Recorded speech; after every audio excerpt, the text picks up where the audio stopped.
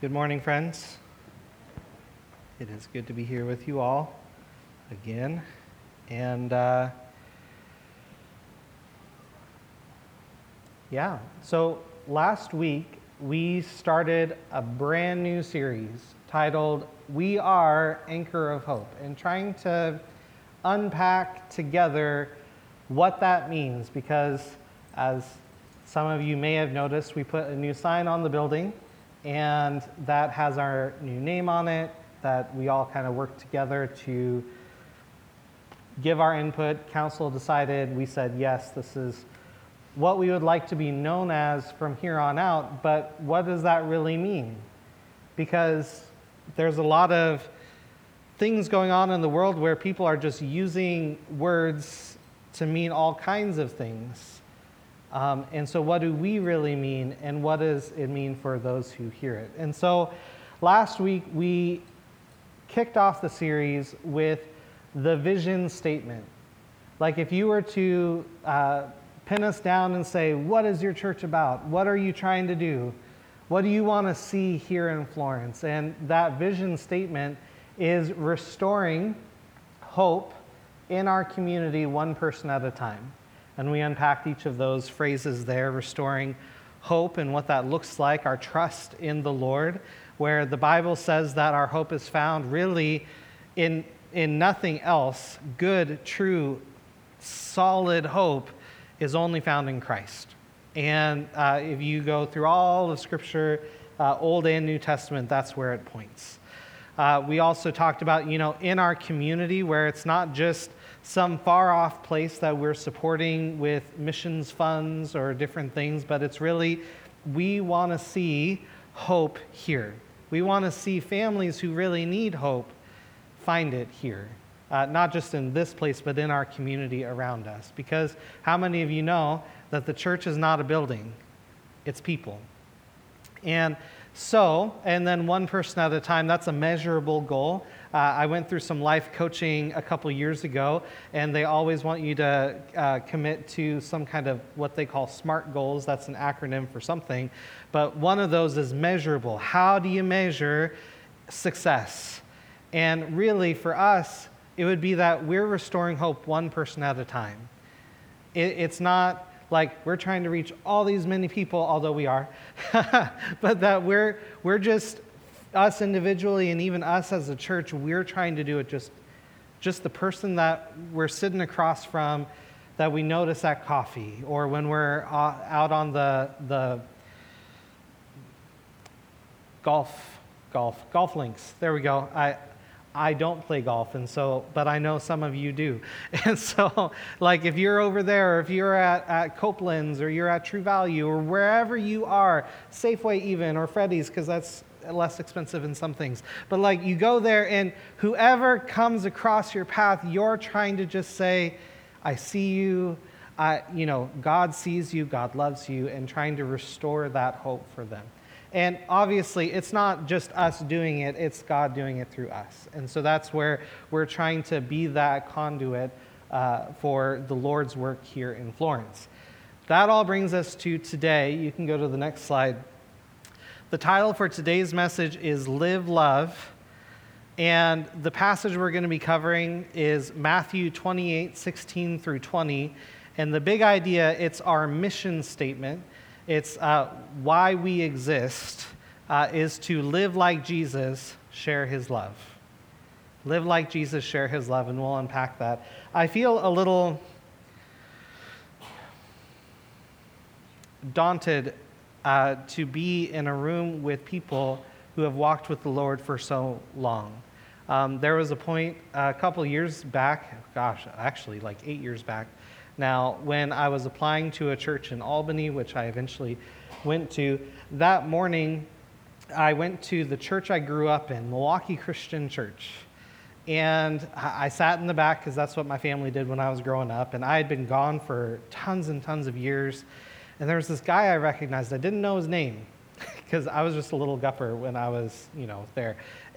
But I went there, me and the family, we all went there before we were supposed to take this trek to Albany to meet with their search committee. And they were covering the book of Acts. which every church covers the book of Acts. Every church covers what's in the Bible, I hope. But something that I noticed, because I was sitting in the back and I saw this guy, and it dawned on me, how many times has this guy heard this passage? Preached, exposited, lifting out all these details. What I'm about to share with you this morning, the passage we have, if you've been in the church for very long or any kind of exposure, you've heard this passage because it's called the Great Commission. It's why the church exists, and we'll get into that a little bit. Some of the backstory of what brings us to Matthew 28, it's so common because every church is built on it, but it's the capstone moment of the Gospel of Matthew. All things have been leading to this moment for the disciples. Jesus, he was a first century rabbi in what we would know as the region of Palestine, but back then they were in the region called Judea, within that Middle East area. And he had called these people disciples, and for them as a culture, that would be like for us calling an apprentice, saying, hey, come follow me, come do what I do, come be like me, and I'm going to show you how to do what I do. And so just like if you're in a trade or you're training for some kind of job, you're trying to learn these skills and these qualities to go and do the same. And that's the heart of what we come today to call discipleship, is really learning how to do what somebody else does. But we're not just trying to base it off of just anybody. We're really trying to figure out, Jesus called his first disciples, and then they were called to do something else. And we'll get to that in a second. But those disciples, they had been literally living with, sleeping next to, eating with, and watching Jesus, and even being sent out and delegated responsibility from Jesus. Jesus saying, hey, you go out and do this thing, and then come back and tell me how you did, and we'll debrief. And in that process and in that experience, that all culminated to Jesus dying on the cross. That was a huge blow to their ego as disciples, because we've just invested our entire lives into following this guy that we've come to kind of think he's the one, the Messiah that we've been waiting for, and yet then he died. What's up with that? And then as we read the gospel account, we know that Jesus didn't stay dead, that he rose from the grave on the third day. And that all fulfills Old Testament prophecy of how God was going to do all of that. Now, but then there was some time after he had raised from the dead where he spent that time with his disciples. And at that point, they may have been wondering, okay, Jesus, is it now? Are you going to restore the kingdom now? Is now the time that you're going to set everything right? And the answer was yes, but not yet. And the reason for that is because this moment that we're about to read, and some of you may have already read ahead, and that's okay, but because I've been talking for a little bit. But this moment, it's kind of like it's like the coach's speech right before they go onto the field to go play the game. It's that moment where it's the pep talk. It's the send-off moment to say, okay, this is what we're going to do, and you're going to do it, and it's going to be awesome. And so that's really the main thrust of this passage, and that's why it carries so much weight, and we're going to find why it's so important for us this morning. So if you have your Bibles, please turn with me to Matthew chapter 28, beginning in verse 16. If you don't have a Bible, that's okay. There's one in the pew in front of you, or you can follow along digitally on the screen with me up here. Here we go. Then the 11 disciples left for Galilee, going to the mountain where Jesus had told them to go. When they saw him, they worshipped him, but some of them doubted. Jesus came and told his disciples, I have been given all authority in heaven and on earth. Therefore, go and make disciples of all the nations, baptizing them in the name of the Father and the Son and the Holy Spirit. Teach these new disciples to obey all the commands I have given you. And be sure of this, I am with you always, even to the end of the age. Friends, this is the word of the Lord recorded by the Apostle Matthew.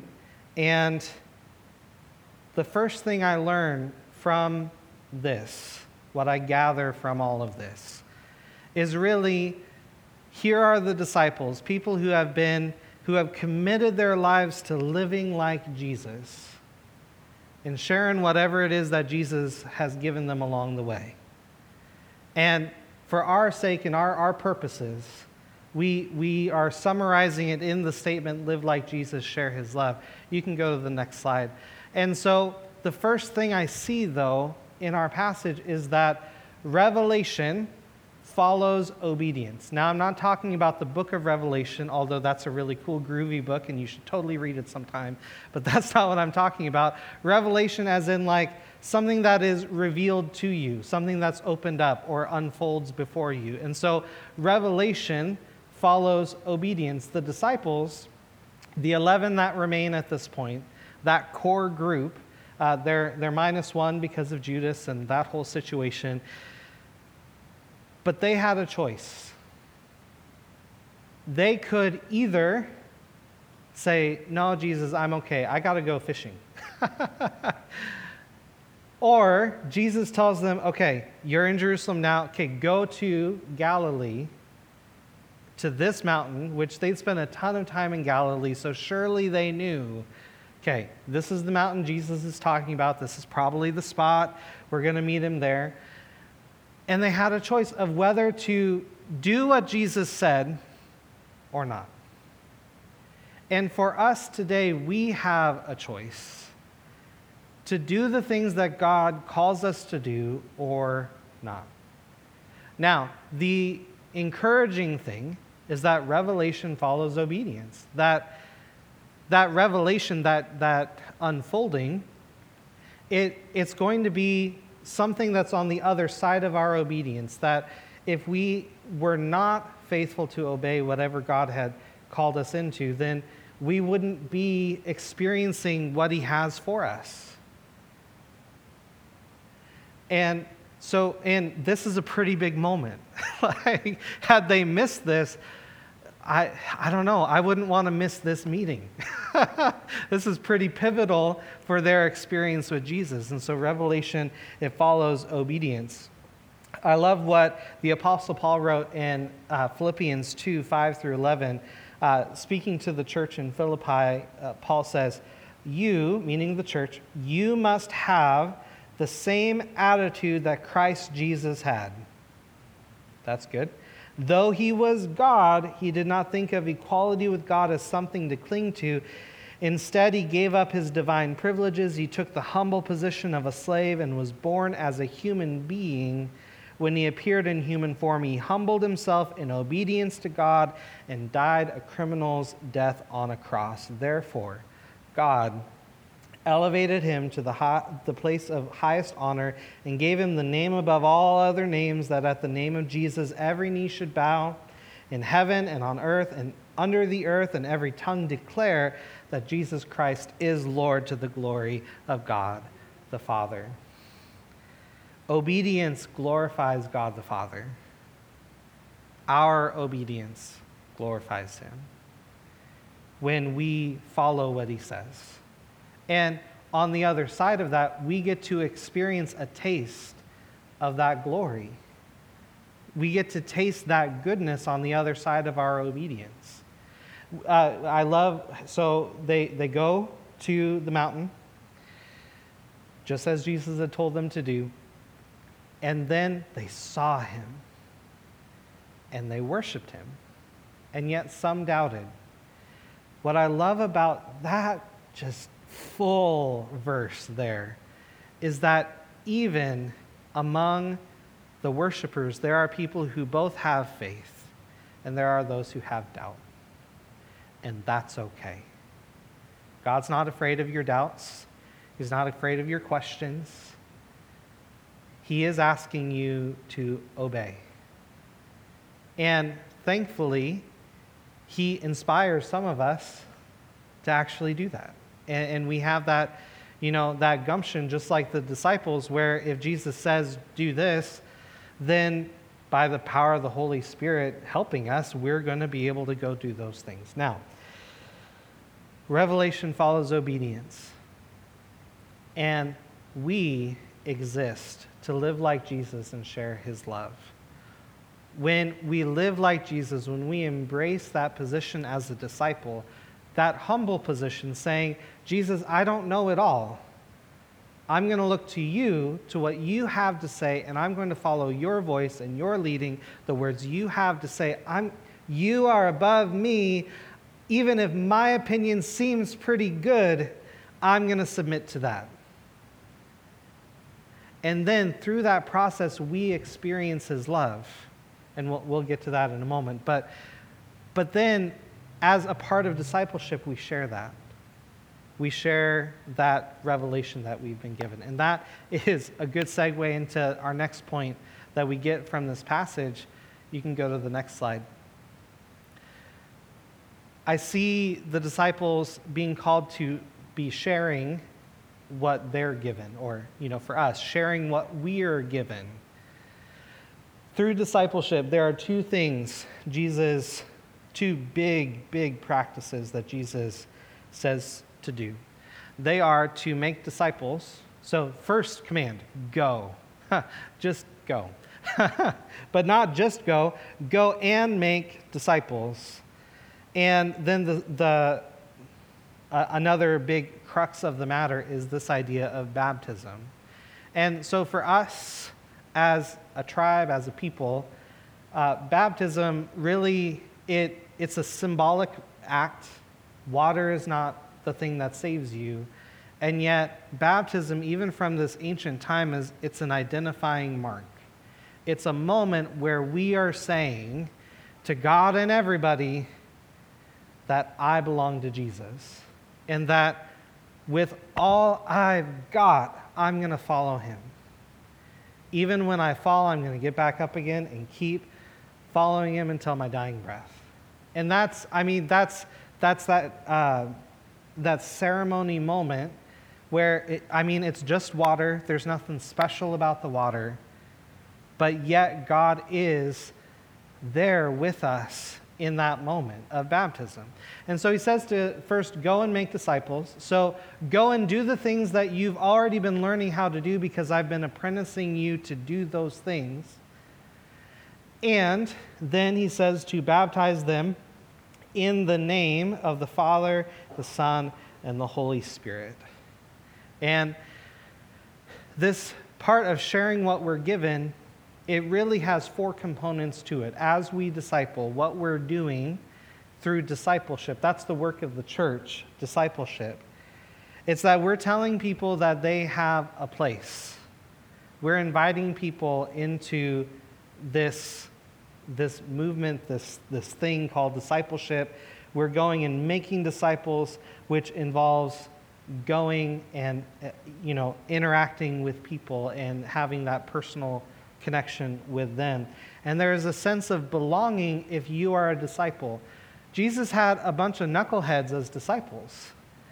And yet, whether they, it's questionable where their IQ necessarily was, or they were really, really brilliant, or anywhere in between, Jesus had a place for them in his group, in his discipleship. And people, even outside of the 12, people were following Jesus because they saw, man, Jesus has something that I want. I may not be able to put my finger on it, but Jesus has something that I don't have, and I want to go after that thing. And it was an attractive sort of thing, but then things whittled down, and then he was just left with the 12 and eventually 11. And so there's a place, though, for people. The second thing is identity. As disciples, we are given an identity, and I love this because we're not just being baptized into anything. We're being baptized in the name of the Father and of the Son and of the Holy Spirit. Theologians, I was reading some different commentaries, and somebody had pointed out that this is a wonderful, unique moment because here we get to have that really big idea that's really hard to explain put right in here to our commission of we're to baptize people in the name of the Trinity. What that means is that God is one God, and yet he is three persons. And that's a mysterious, wonderful thing. We'll talk about it another time beyond this point. But suffice to say, we are baptized into the family of God. Our identity comes from God the Father, God the Son, and God the Holy Spirit. And so baptism, it's not just hanging out with people, becoming like each other, iron sharpening iron. There's also this place of identification, saying, this is who I am because of Jesus. I am in Christ. I am in the Father. I am in the Spirit. This is who I am. I'm not just somebody else. I'm not just a part of some other religion. This is me. And it's rooting our identity in Christ. And it's rooting these new disciples' identity in Christ, which is something that's been passed down from disciple to disciple because that's what they were called to do. So third thing specifically, that discipleship and baptism, it brings people into the family of God. It says, we are a family. Whether we like each other or not, we're a family. Whether we like our brothers and sisters down the street, we're a family because we're in Christ. I love what the Apostle Paul writes in Ephesians. I think it's chapter 5, maybe chapter 4. Forgive me for not having an address. But where we are called to one faith and one baptism and a bunch of other ones. But the idea being that there are singular things that unite us together. And Jesus is that. Discipleship, living like Jesus, is that. The fourth thing it gives us in this whole sharing what we're given. Go back. I'm sorry. Yes, sharing what we're given. We're given things. So we're also given a purpose. In this statement, we're given a purpose. It's not just, great guys, you've been traveling with me for all this time. You've really been investing well. Now just go back to fishing. It's saying, here is your purpose. Disciples, here you go.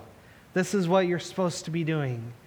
Go make disciples and baptize them in the name of the Father, Son, and Holy Spirit, and teach them to obey all I've commanded. It gives them a purpose. The substance of discipleship is the words of Jesus communicated through relationship, resulting in obedience. And obedience to Christ is ultimately the desired outcome of discipleship, and that brings glory to the Father. What I love about this piece about obedience is that it's not just something we can think about. It's something that our heart has to be in it too. It's a heart thing. It's something that transforms you from the inside out to where you're not just checking a box and saying, okay, this is what I'm doing. This is why I'm doing it. Check, got it, good to go. It's something that transforms you from the inside out to where you are no longer who you used to be. You are now more and more like Jesus. And that's not an overnight thing. That's something that takes time. It takes, the process, it just takes time. You still belong, you're still in family, but the process of becoming more like Jesus, that takes a lifetime. And that is good news, because I fail. which we'll talk about in a moment. Nothing scary, just like I'm a messy person too, just like the rest of you. God's still working on me. And so, sharing what we're given, live like Jesus, share his love. And the third and final thing is that we are known by our love. Love is a funny word. There's a lot of sermons we could talk about love. We could do a whole series on love. That's not what we're here for. I'm going to focus primarily on what the Bible says is divine love, or what really the love that characterizes God. And that is the Greek word agape, which means unconditional love. And why I think that's important, and even though I know you're going to look at this passage and say, Pastor Tim, that's not in here, friend. What are you getting at? Where are you going? Well, so Jesus says in verse 20, teach these new disciples to obey all the commands I have given you. And be sure of this, I am with you always, even to the end of the age. Obey everything I have commanded you. Jesus summarized all the law and the prophets by saying, love the Lord your God with all your heart, mind, soul, and strength. And the second is like this, love your neighbor as yourself. And we'll unpack those in the next couple of weeks, by the way. But love is such a key facet of what Christ has given us and what Christ has shown us. And that unconditional love, it looks like Jesus. It looks like, I heard it said by a good friend of mine, biblical love is cross-shaped. Because, man, when I think of the love that God had for me, knowing all of my mess-ups, and all my screw-ups, and all my everything that's inside of me, Jesus still loved me enough that while I was still a sinner, he died for me. And he died for you. We're known by our love. Now, what's interesting is this week I had so many chances to show people love. And there were good moments, and there were just ugly moments where I fell. It was stupid. So a good moment was this friend shared a really intimate detail about his life on Facebook. And I hate Facebook. I still scroll through my feed habitually and addictively, but I hate Facebook. But I love that somehow on this particular day, the algorithm got me right. And it shared this post from my friend. And it was something where the world has a lot to say about it to try to affirm a certain thing. And I was really wrestling with, how do I even speak into this, because I love this guy. And I don't agree with every, facet of what he shared, but it's like, but God loves him. How do I communicate that to him? And so I don't know. I was working on my sermon at the time, but I posted this thing where I basically said, thank you so much for trusting people like me with that information. I'm humbled that you felt like you could share that. We love you.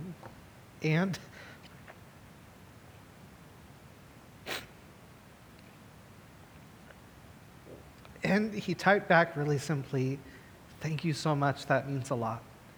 And he knows where we stand on things, and he knows that we're pastors, that we're believers, and all of that. But I had a chance that so many other people were sharing loving, affirming things that were basically saying, we support you 100%, no matter what, and all of these things.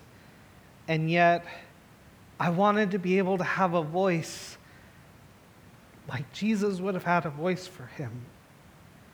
And so I wrestled with how to say it, and that was a good, positive moment. There's also the negative. So there was a point I think it was Wednesday night even.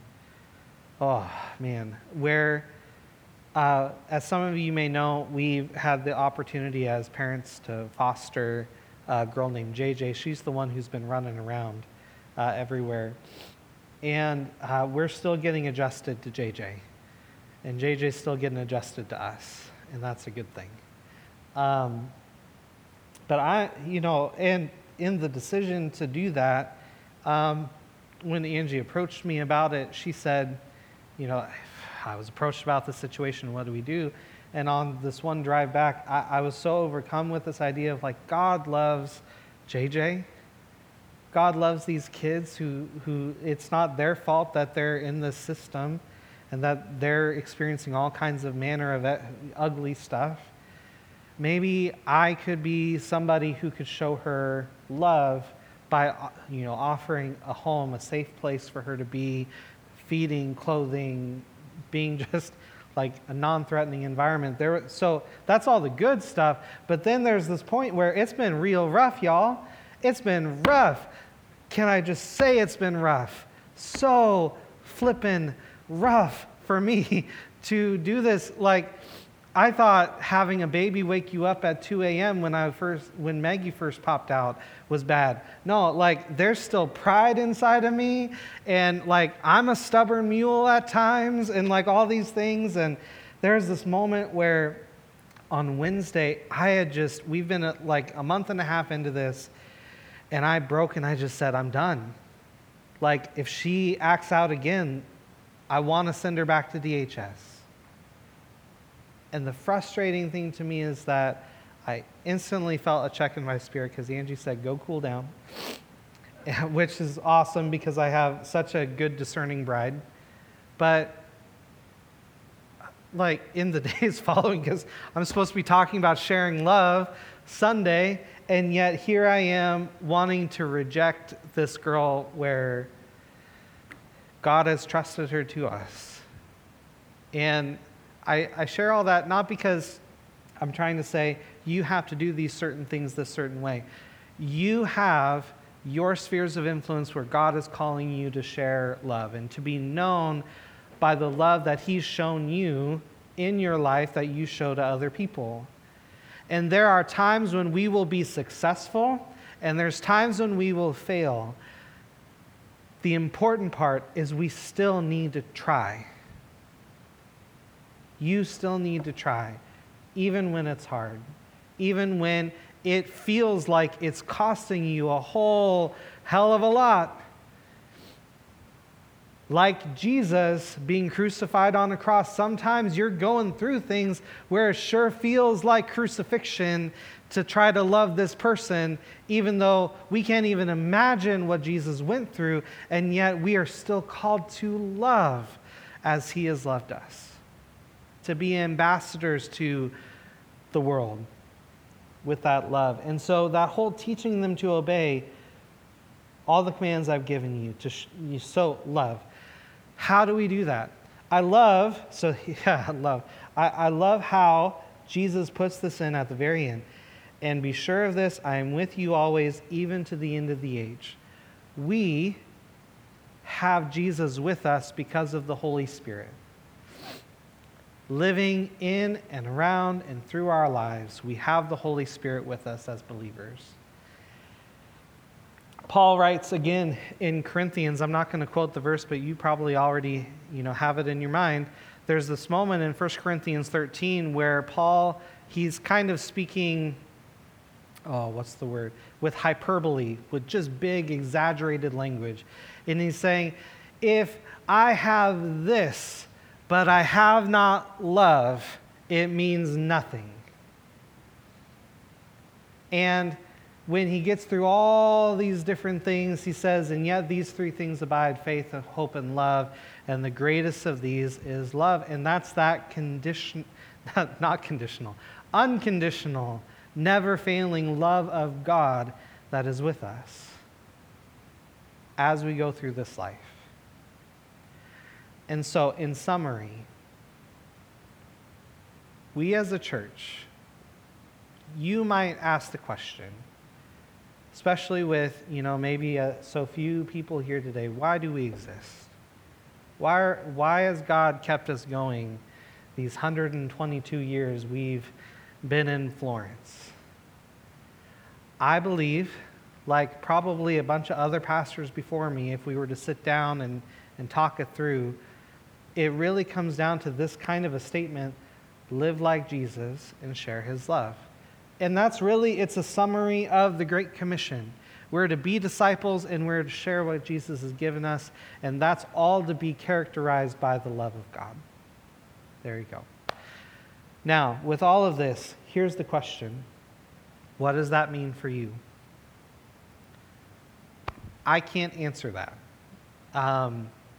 Maybe if we sat down with some coffee or tea or, went fishing or something, we'd have a whole lot of time to talk if we were fishing. But my point is, what that looks like for you, I don't know. That's a question you're going to have to chew on and think about for yourself and to ask God this week. God, what does it look like for me to live like you, Jesus? What does it mean for me to share your love? Because I've experienced your love this way. How do I share that with other people? And I think that's the exciting thing about having a phrase like this, because it helps us, it challenges us. It doesn't let us off the hook. And I find that encouraging. So with that, let's go ahead and pray, and we'll close this out. Lord Jesus, I thank you for your love. That even while we were still sinners, you died for me. And you died for my friends here. And you didn't stay dead. You rose again from the grave, victorious with authority. Jesus, you are King of everything. And we recognize you here today as both Savior and Lord. And we worship you. Jesus, help us to be good disciples who go and make more disciples, who are sharing your love with people.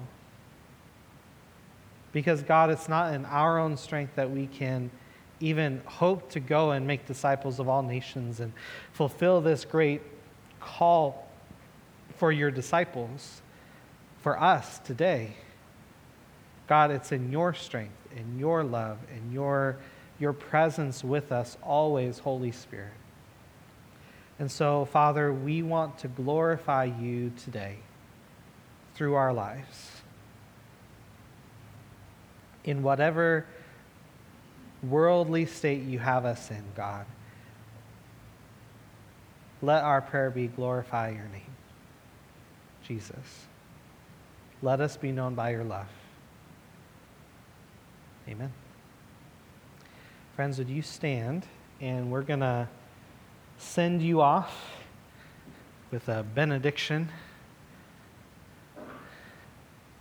It has been good to be here with you today to open the Word. I pray that you were encouraged, and if you weren't encouraged, that at least you were challenged a bit. And if you have any questions, I still believe conflict can be a good thing, and that we can grow from that. And so if you want to connect this week, please reach out to me. I would love to connect more. And as we go from this place, may the grace of our Lord Jesus Christ and the love of God and the fellowship of the Holy Spirit be with you all. Amen. Have a great week.